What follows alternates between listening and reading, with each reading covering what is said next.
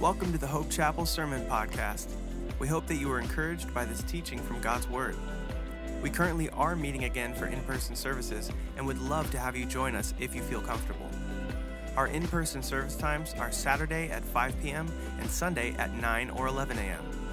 You can also tune into our live stream on Sundays at 9 and 11 by going to hopechapel.org/live.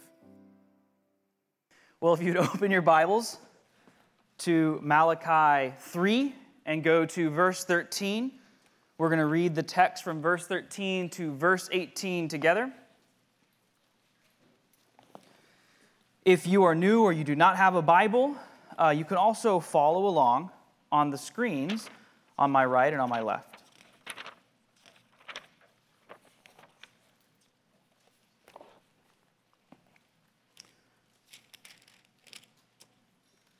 So beginning in verse 13. Your words have been hard against me, says the Lord. But you say, how have we spoken against you? You have said, it is vain to serve God. What is the profit of our keeping his charge, or of walking as in mourning before the Lord of hosts? And now we call the arrogant blessed. Evildoers not only prosper, but they put God to the test and they escape. Then those who feared the Lord spoke with one another. The Lord paid attention and heard them. And a book of remembrance was written before him of those who feared the Lord and esteemed his name. They shall be mine, says the Lord of hosts, in the day when I make up my treasured possession, and I will spare them as a man spares his son who serves him. Then once more you shall see the distinction between the righteous and the wicked, between one who serves God and one who does not serve God. Amen? Let me ask you a question. How many of you are naturally trusting people? Raise your hand. Okay. How many of you are naturally not very trusting people? A few more. I am not a naturally trusting person. I don't even trust myself, really. Like, I set a bunch of alarms. Anybody do this? You've got like your alarm and then like 2 or 3 backup alarms. And then I make my wife also set her alarm. I'm so afraid that future me is going to be frustrated that present me wasn't responsible enough. I don't even trust myself. My wife, on the other hand, is incredibly trusting. If I'm up, when we were first married, I'd be up like late after her, and I'd come in and I would see like in her last moments of being awake, she'll just drop her phone on my side of the bed, knowing that I would plug it in and charge it. She just trusted me, right? I think trusting each other as human beings feels very tangible. I know who I do and don't trust, and I usually know why I do or don't trust someone. I think trusting God can seem harder and less tangible. What we have in this passage today is an example of groups of people, some who chose to trust God and some who didn't, and we learn a lot about what it means to trust God. I think we learn how to trust God when we read this passage. How many of you want to trust God more?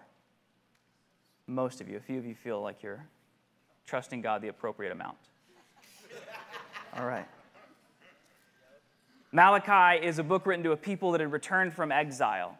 If you don't know, you have a story about Abraham, who God chooses. Abraham becomes a nation. What's the name of that nation eventually? Israel. And Israel is to be a priestly nation. They're going to display the goodness of God to all the other nations. And the other nations, as they witness Israel, they would come to worship the one true God as well. But Israel did not faithfully carry out that nation's vocation. And to be clear, that would have been true for any nation that God had chosen. They failed in a variety of ways. They suffered from grievous sin and idolatry and division, and eventually they're either destroyed or a portion of them who are living in the land of Israel are taken out of Israel into captivity, living now in a place ruled by people who don't worship the one true God.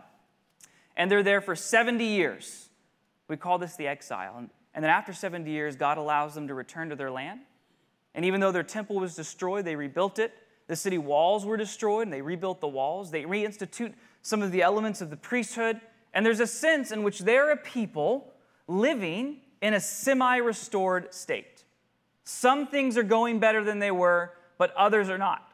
Their expectation was when they returned from exile, the Messiah would usher them into a period of glory.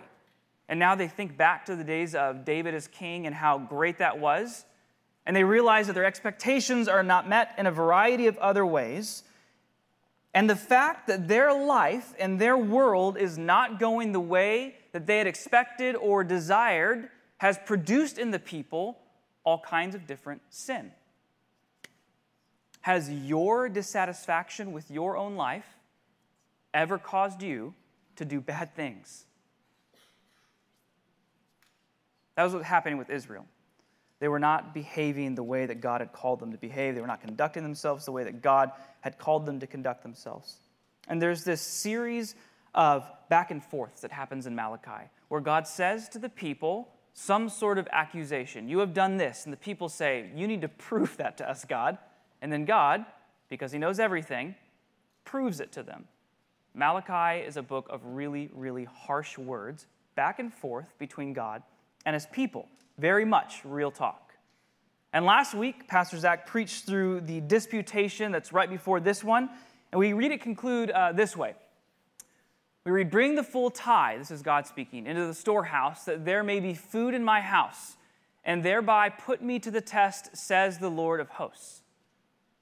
If I will not open the windows of heaven for you and pour down for you a blessing until there is no more need, I will rebuke the devourer for you, so that it will not destroy the fruits of your soil, and your vine in the field shall not fail to bear, says the Lord of hosts.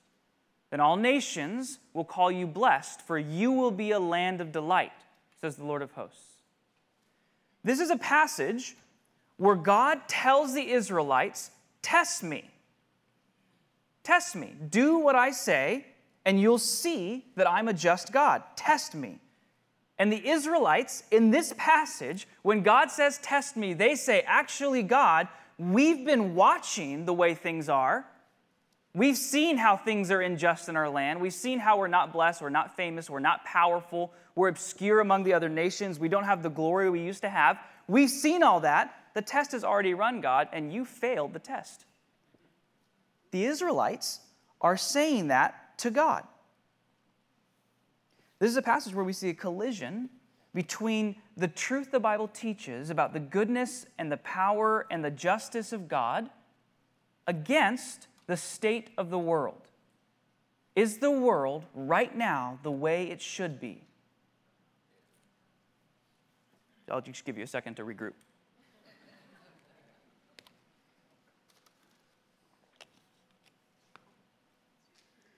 Is the world right now the way that it should be?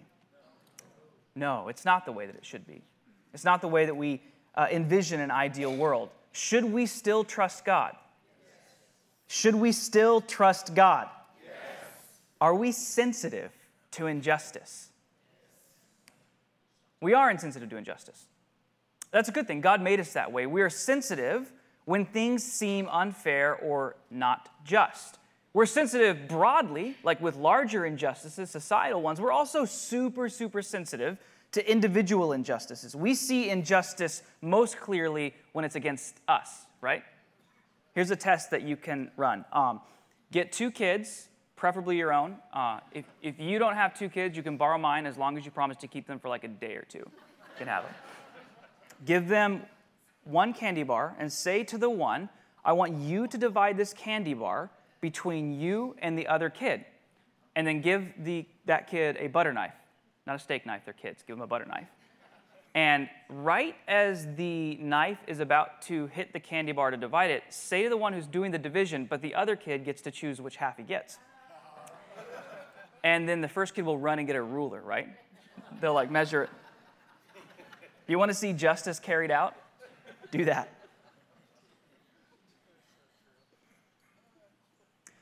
There's a connection between our ability to trust God and our sensitivity to injustice. We see things in the world that are not well, either against us or against other people, and it causes us to not trust God. Like I read the words of the Israelites here, and I'm like, I can't believe they said that to God. They said, oh, God, we tested you. You failed. You're clearly not just. And I think, how could they say things like that? But I know that my heart has in my life bent in that direction, where I have a real or perceived injustice against me or against someone I love, and I'm like, God, why aren't you doing anything about it? I don't need a raise of hands, but who's been there?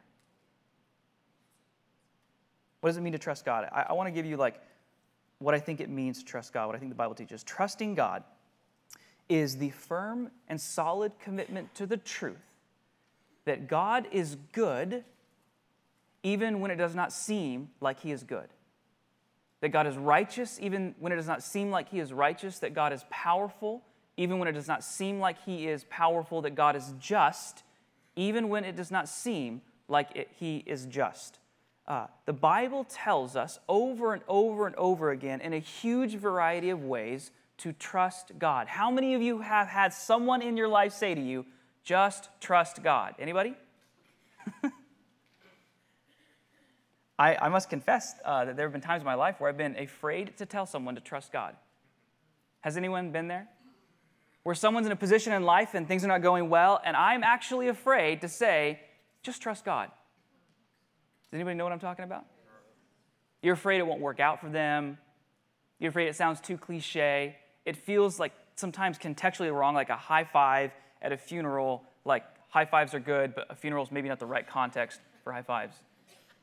I mean, I felt this way. And I know there are at least two reasons why that is an awful way for me to feel. One is this. The Bible very clearly tells me over and over and over again to trust God. And I believe that if God is trustworthy, when someone is in trouble, I should tell them to trust God. Let me just show you a few places. Proverbs 3. Trust in the Lord with all of your heart and do not lean on your own what? Understanding. How about Isaiah? Behold, God is my salvation. I will trust and will not be afraid, for the Lord God is my strength and my song, and he has become my salvation. One from 2 Corinthians. For we walk by what? We walk by what? Faith, and not by sight. The Bible over and over and over again says, trust God. I should be comfortable in all circumstances conveying to someone that truth, that they should trust God. Here's the other reason why I know I should tell people to trust God.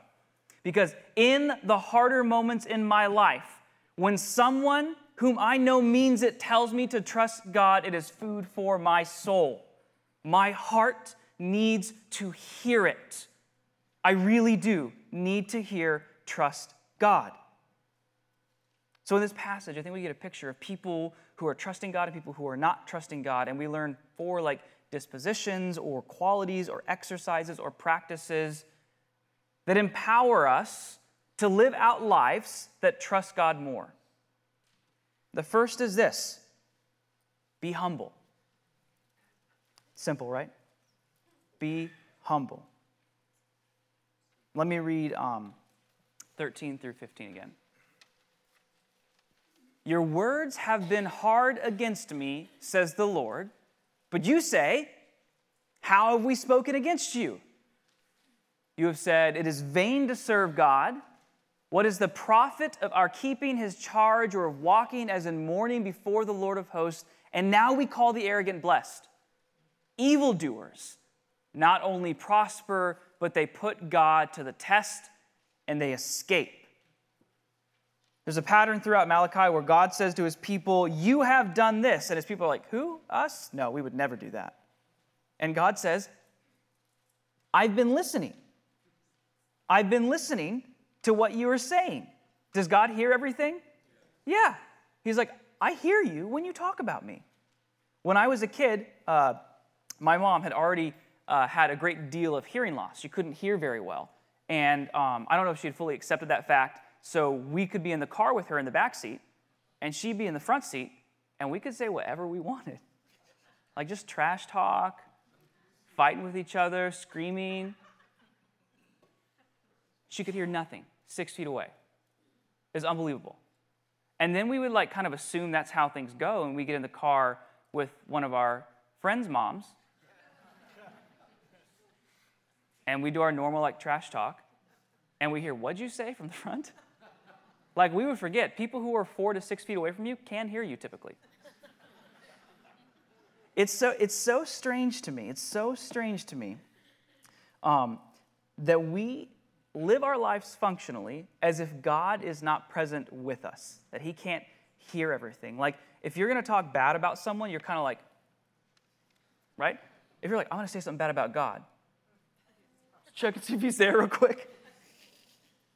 God is present with you. So just like as a side note, this is not particularly salient to this passage, just a side note, like, when you are tempted to sin, because so much of disobedience and sin happens when you are alone, you should remember you are not alone. God hears everything you say and everything you think. He says to the people, I've been listening to what you've been saying to each other. You have used harsh words, some translations might say stout words, against me. You've been talking trash about me. Here's what they say. They say it is vain to serve the Lord. Let me go to the actual verse. It says, you have said it is vain to serve God. Vanity, not in the sense of someone caring only about their outward appearance. The word vain here means fruitless or producing nothing, worthless, completely unneeded, unnecessary. They're saying it doesn't benefit us anything to serve God. And they get more specific. They say, what is it? What is the profit of our keeping his charge or of walking as in mourning before the Lord of hosts? So first they say, we don't need to obey the things he has to say. Why keep his charge? We don't have to do the things that God tells us to do. And then they say, nor is it worth walking and mourning before the Lord. This is like a rite of repentance. You have heard the story of Jonah? You have heard the story of Jonah? Wake up. You've heard the story of Jonah. Jonah goes into Nineveh.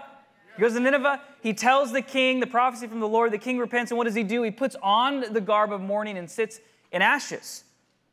They're saying, we don't have to obey God's law, and also we don't have to apologize for not obeying God's law.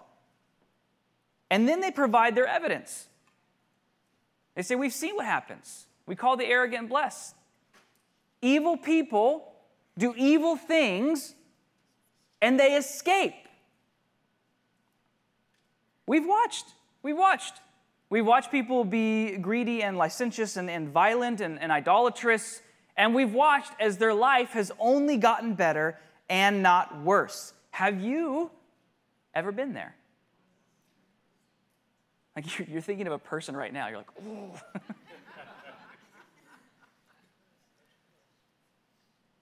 You're saying, God, we already tested you. It's already clear to us that you're not just, because there's people out there that are doing evil things and you are doing nothing about it. In fact, it looks like their life has only gotten better. We call the arrogant blessed. This is trading humility for arrogance. These are the words not of a humble people, but of an arrogant people. First of all, presumed innocence. They don't say, we've been doing evil things and you haven't punished us. They say, those people have been doing evil things and you haven't punished them. So just to begin with, their presumption is that they're already innocent anyways. If you're new and you are not a believer or you're not very familiar with church or your understanding of Christianity from the outside is relatively slim, one of the basic tenets of Christianity is that human beings across the board are not innocent. They're guilty. So already they're guilty. But more than that, what they're saying is, yeah, so we looked around. We saw the way things are for different people. We can do the math. We know who's good and who's bad and who deserves what. And after we've done our survey and crunched all the numbers, we've realized, God, that you have not been just. They're saying, we did all the math. We know. We know where justice needs to be had. And we know that you didn't carry out justice where it needed to be had. They believed they were better judges than God as for who needed reward and who needed punishment. There's probably no one here who believes in God to whom I could ask, are you better at God in anything? Like you might be an amazing, mathematician. You're probably not better at math than God, is that right? Like we like theoretically kind of in our minds know that there is an immense, really infinite gap between the greatness of God and us as people, but we do often live our lives in such a way that we believe we are better than God at justice, at goodness, at knowing the way the world should be. There's lots of Psalms where the psalmist will cry out in anguish. He'll ask God why the world is the way it is. He'll tell God that his enemies are after him, that his life is in danger, but he's asking questions. He's not answering them. He doesn't presume to answer them. The psalmist knows who he is and he knows who God is. Have you ever been on a plane where there's really bad turbulence? Anybody? A few of you? Scary? When turbulence happens, like people buckle their seatbelts, they tighten them, they put their arms around their kids. I was next to a lady one time who had a little prayer book and she was praying really loudly. It's scary. You know what I do when there's turbulence? I unbuckle, I walk to the front of the plane, I knock on the cockpit door, they let me in, and I have a word with the captain. Super embarrassing to my wife.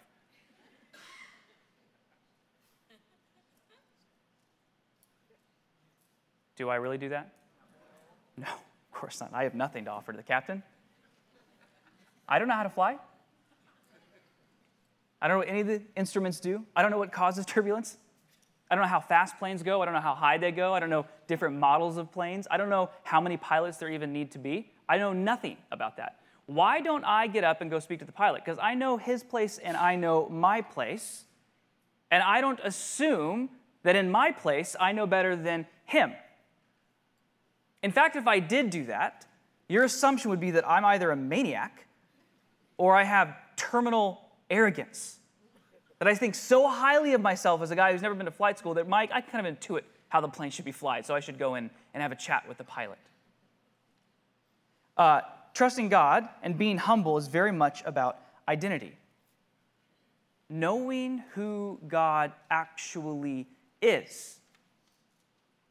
We hear the Israelites and they say to God, yeah, you're doing nothing. We see you've got it backwards. The evil prosper and the good suffer and you're doing nothing. And it's easy for us to look at them and be like, yeah, those guys are dummies. They're talking to the creator of the world that way. But I know my heart can bend that way.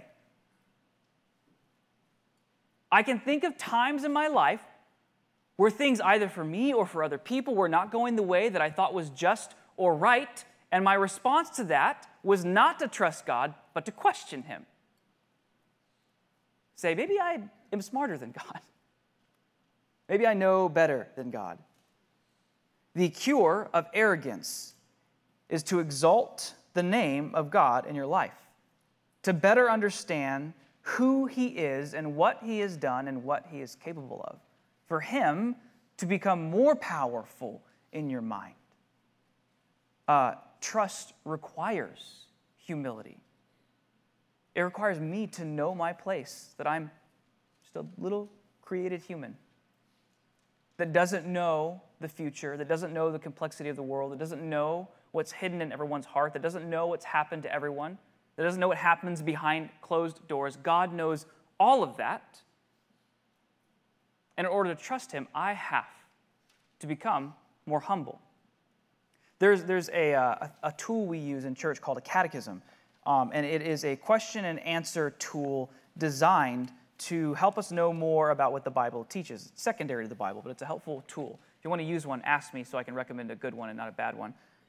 But there's a question in the Heidelberg Catechism about how we understand providence. And here's what it says. Providence is the almighty and ever-present power of God by which he upholds as with his hand heaven and earth and all creatures, and so rules them that leaf and blade, rain and drought, fruitful and lean years, food and drink, health and sickness, prosperity and poverty, all things, in fact, come to us not by chance, but from his fatherly hand.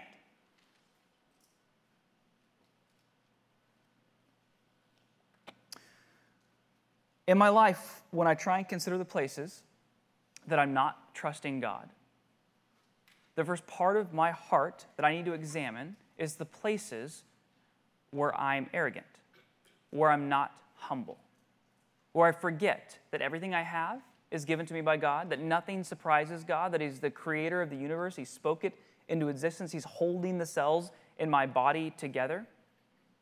Everything I have is given to me by the good fatherly hand of God, and so I want to rout out in my heart arrogance. Anybody here struggle with arrogance? Just me? A few of you. Some of you are very humble. It's good. Anybody the most humble?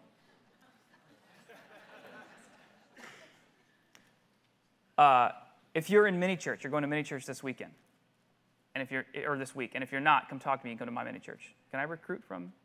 Yeah, okay. I want you to prepare for mini church by asking the question, what parts of my heart have not been humbled? Because that will tell you the places in your life that you do not trust God. So I'm seeing some people write it down. Seeing a lot of people not write it down. Be humble. First, be humble. Second, be obedient. Let me read verse 16 again. Then those who feared the Lord spoke with one another. The Lord paid attention to them and heard them. And a book of remembrance was written before him of those who feared the Lord and esteemed his name. We have this unique moment in the book of Malachi where we break from the back and forth of dialogue and we get a little bit of story.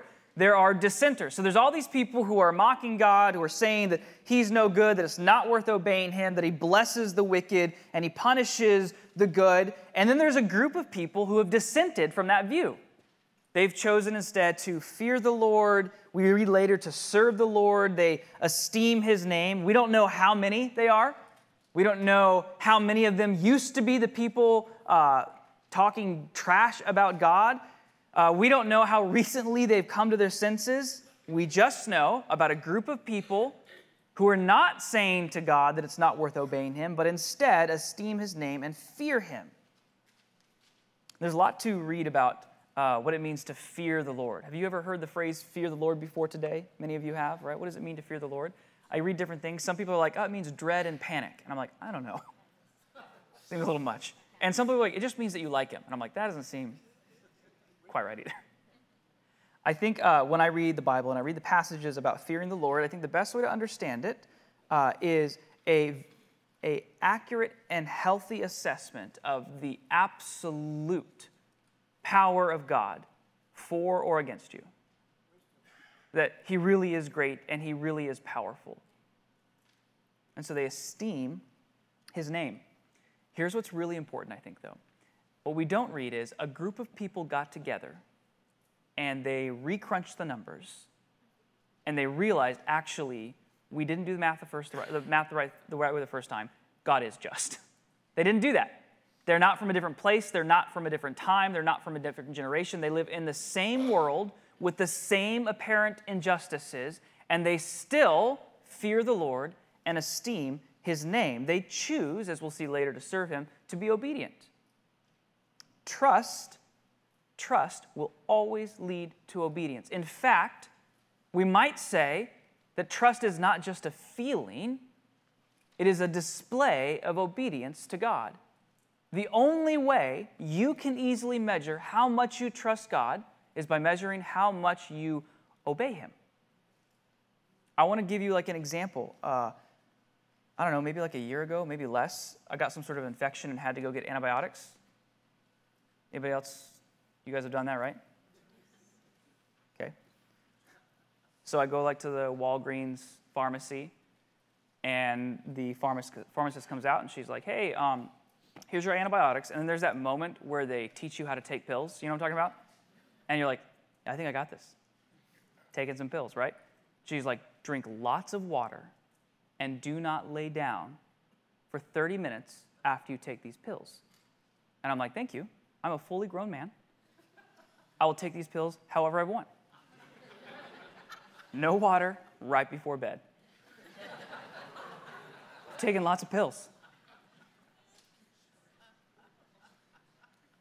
So I wake up in the middle of the night, and it feels like I've drank a hot mug of lava. Like, my throat is on fire. So I go to the urgent care the next morning. It hurts really bad.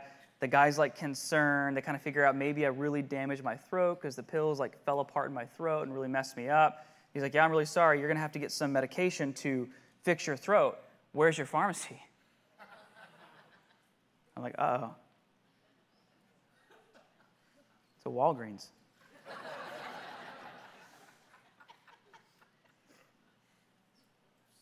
So I'm a grown man, right?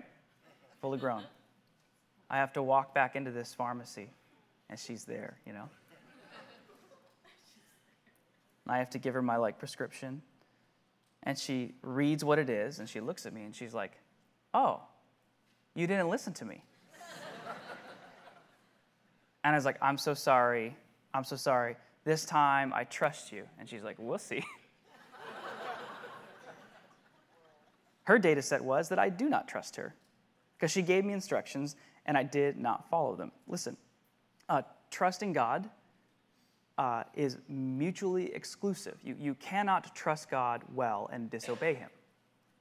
You can't.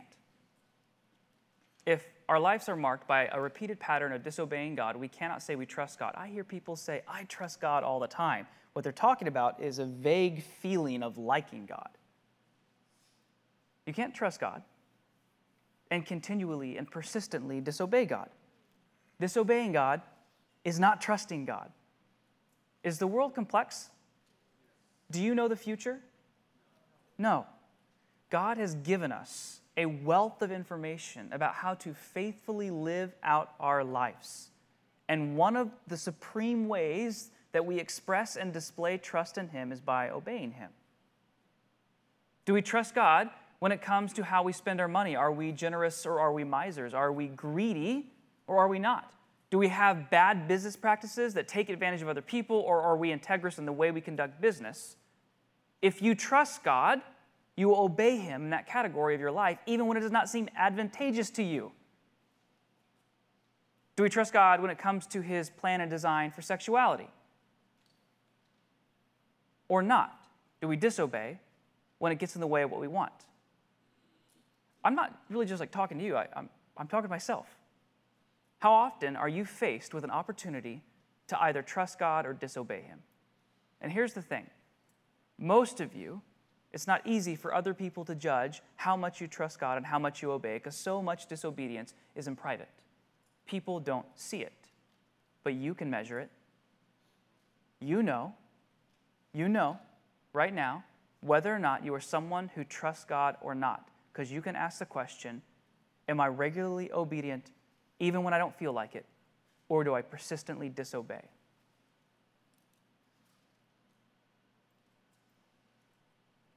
Be humble, be obedient, be patient. Be patient. In verse 17, we read the Lord say, they shall be mine, says the Lord of hosts, in the day when I make up my treasured possession, and I will spare them as a man spares his son who serves him. What I want us to see here is that God is now talking in the future tense. He doesn't say, I am going to spare them right now. He says, I will spare them. The people who he's talking to are living at an in-between time in which the world is not the way that it should be, and they need to wait for God to make it right. We're also in an in-between time. We live in between the first and the second coming of Jesus.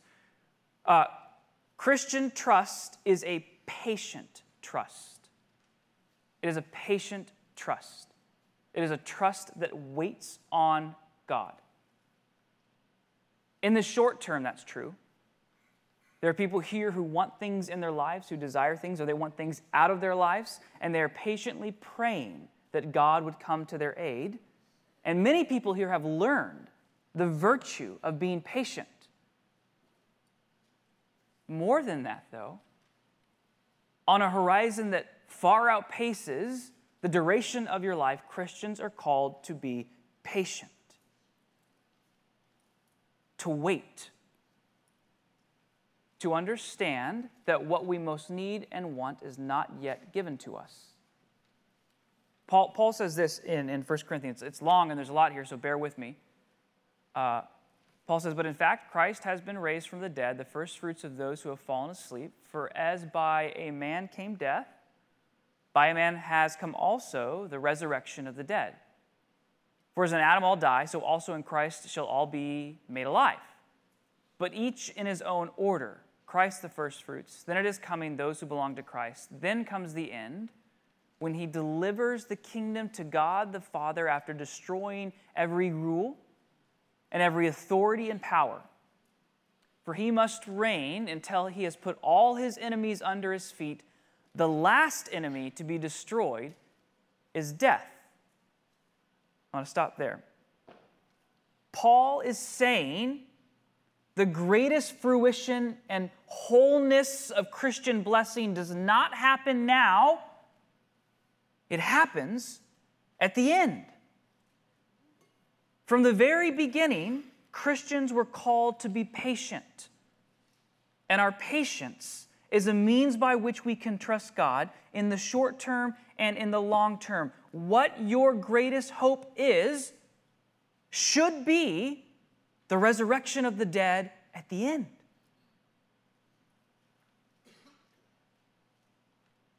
It's good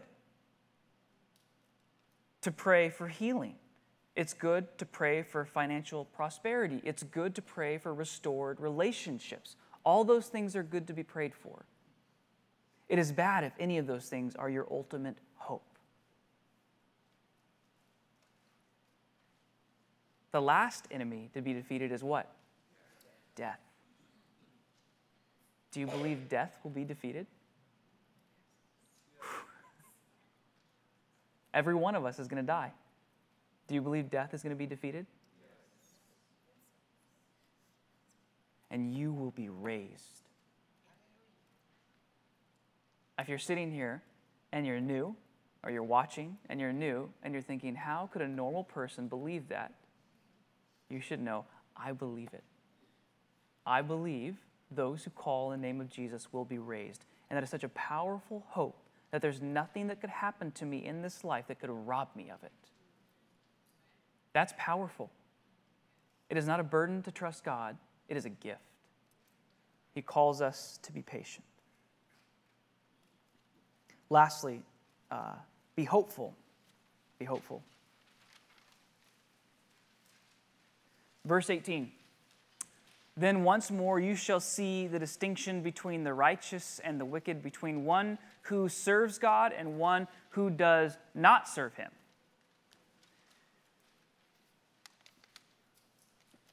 In the end, we believe that God is going to make things right. But our patience should be a hopeful patience. Is there anyone here who's ever afraid to hope? Yeah. Why? You don't want to be let down, right? You don't want to look back at you 6 months ago and be like, you stupid idiot. You hoped in something and you just hurt yourself because you hoped in it. You know what I'm talking about? I'm always hedging my bets. I'm always afraid to hope for good things because I don't want the desire for good things to attach itself to my heart and then get torn up a little bit when I don't get those things. You know what I'm talking about? Okay. It is easy to be afraid to hope. Is the world as it should be right now? No. I think one of the problems we have, ultimately the problem is, of course, sin, but one of the ways that manifests itself is in the world, often those who we believe are just don't have power, and often those we know who have power are not just. We all disagree on who those people are. But there's this problem in which justice and power are never really combined in one good judge. But we have one. A day in which the one who is supremely just, who really knows all the data, who knows where injustices have happened, that one happens also to be the all-powerful one who can make everything right. I don't know how, and I don't know when, but I know it will happen. Paul says this in his letter to the Romans. He says, "Therefore, since we have been justified by faith, we have peace with God through our Lord Jesus Christ. Through him, we have also obtained access by faith into this grace in which we stand, and we rejoice in hope of the glory of God. Not only that, but we rejoice in our sufferings, knowing that suffering produces endurance, and endurance produces character, and character produces hope, and hope what? Does not put us to shame, because God's love has been poured into our hearts through the Holy Spirit, who has been given to us." Think about Paul and his life. He have an easy life? He's like beaten nearly to death, thrown out of a city. They think he's dead. He gets up, walks back in. He's whipped. He's shipwrecked.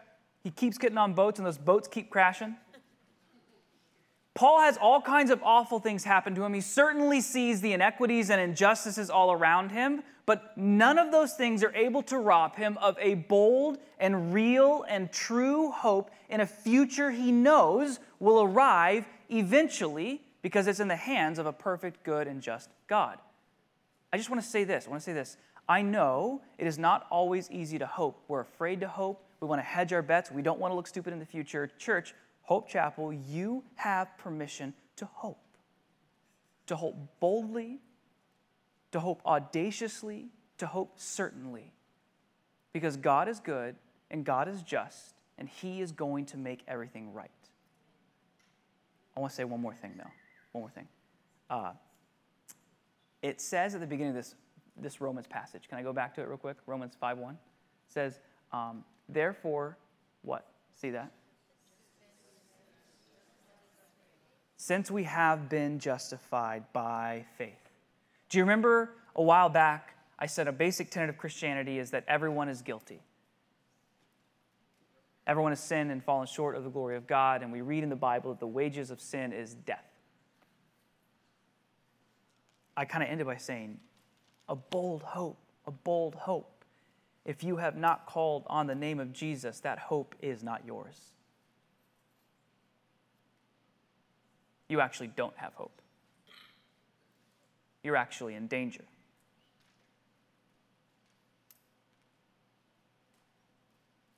At the end here, God says that he will spare those who serve them like a father spares a son. And there's a stark irony there, because the way that he ultimately spares them and the way that he spares us is by not sparing his son. That Jesus goes to the cross and dies in our place so that we don't have to. What I'm saying is this: if you're here or you're watching and you actually don't know Jesus, you actually haven't called on the name of Jesus, you actually haven't repented of sin, I want you to know that the only way you can be saved, the only way you can have hope, is through the name of Jesus Christ. Amen? Let's pray.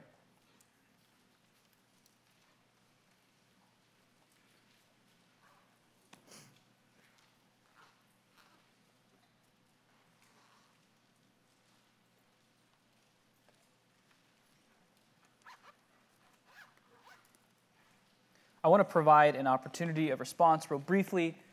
I don't believe that raising your hand saves you or standing up saves you. I believe the only thing that saves you is God granting you the gift of faith and repentance. He gives it to you. He convicts your heart. But I do want to offer an opportunity for response. I think also the preaching of the Word of God, can convict hearts. So if there are people here right now this morning who want to either come to faith or want to rededicate themselves, reaffirm their faith, just as a matter of response, while everyone else head is bowed, I want you to raise your hand. You can pray with me. So if that's you, do it now. See your hand?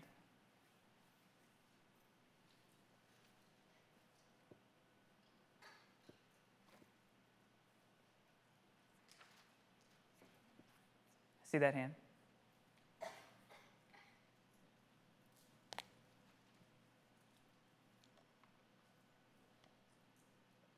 Pray this with me. Father, we thank you that you are good. Thank you that you are just, that you have sent your Son to die for our sins, that we might be justified, made right with you. Pray that you enable me and empower me to trust you more every day. We pray these things in the great name of your Son, Jesus. Amen. On behalf of the Hope Chapel family, I'd like to thank you for tuning in to the Sermon Podcast. If you would like to know more about our church, you can visit www.hopechapel.org.